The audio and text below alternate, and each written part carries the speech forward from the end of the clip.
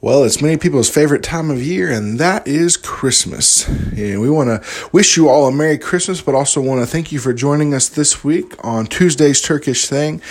And many of you may know this, maybe you don't know this, but most people, when they think of Christmas in the secular world, outside of Christians, they think of one person. That's Santa Claus. And you see Santa Claus everywhere. He's all over for decorations, lots of TV shows and movies about Santa Claus. But maybe something you didn't know is the actual man whom Santa Claus is based, Saint Nick, is from the country of Turkey. That is right. Saint Nick was actually born in Turkey. He was born into a wealthy family, but his parents died when he was a young person. And so he went in to be a priest, a bishop in the area, and went through that training and became a bishop.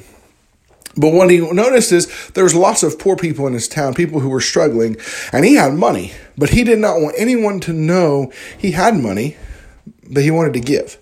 And he was using what God had given him, the money that God had given him, to bless other people. And so what he would do is he would drop coins down through the chimney or put them in underneath their doorsteps, things like that. He'd put them on the windowsill, all kinds of different things he would do to try to be a help to people, and without anyone knowing, until finally someone caught him one day.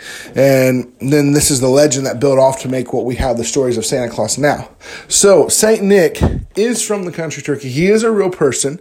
And he's not flying around on reindeer, but he was a real person. He was a bishop. He preached and he taught in cities in Turkey.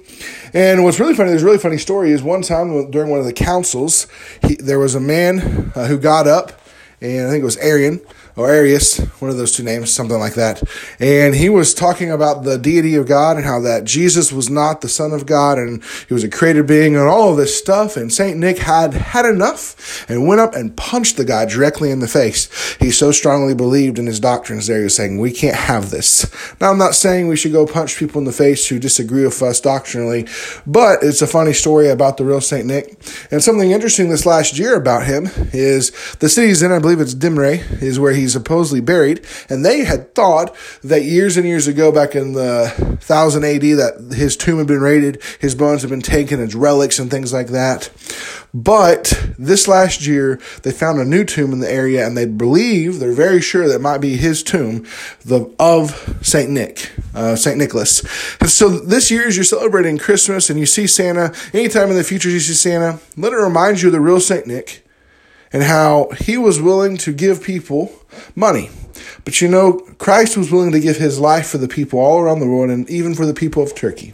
And so we go in just a few short days to the country of Turkey to take them the message of salvation. And so as you see St. Nicholas, as you're celebrating Christmas each year, why don't you remember to pray for the country of Turkey and pray that they can hear the real reason we celebrate Christmas and hear the gospel that Jesus came, died on the cross for their sins, rose again the third day. If they put their faith and trust in him, they can be saved.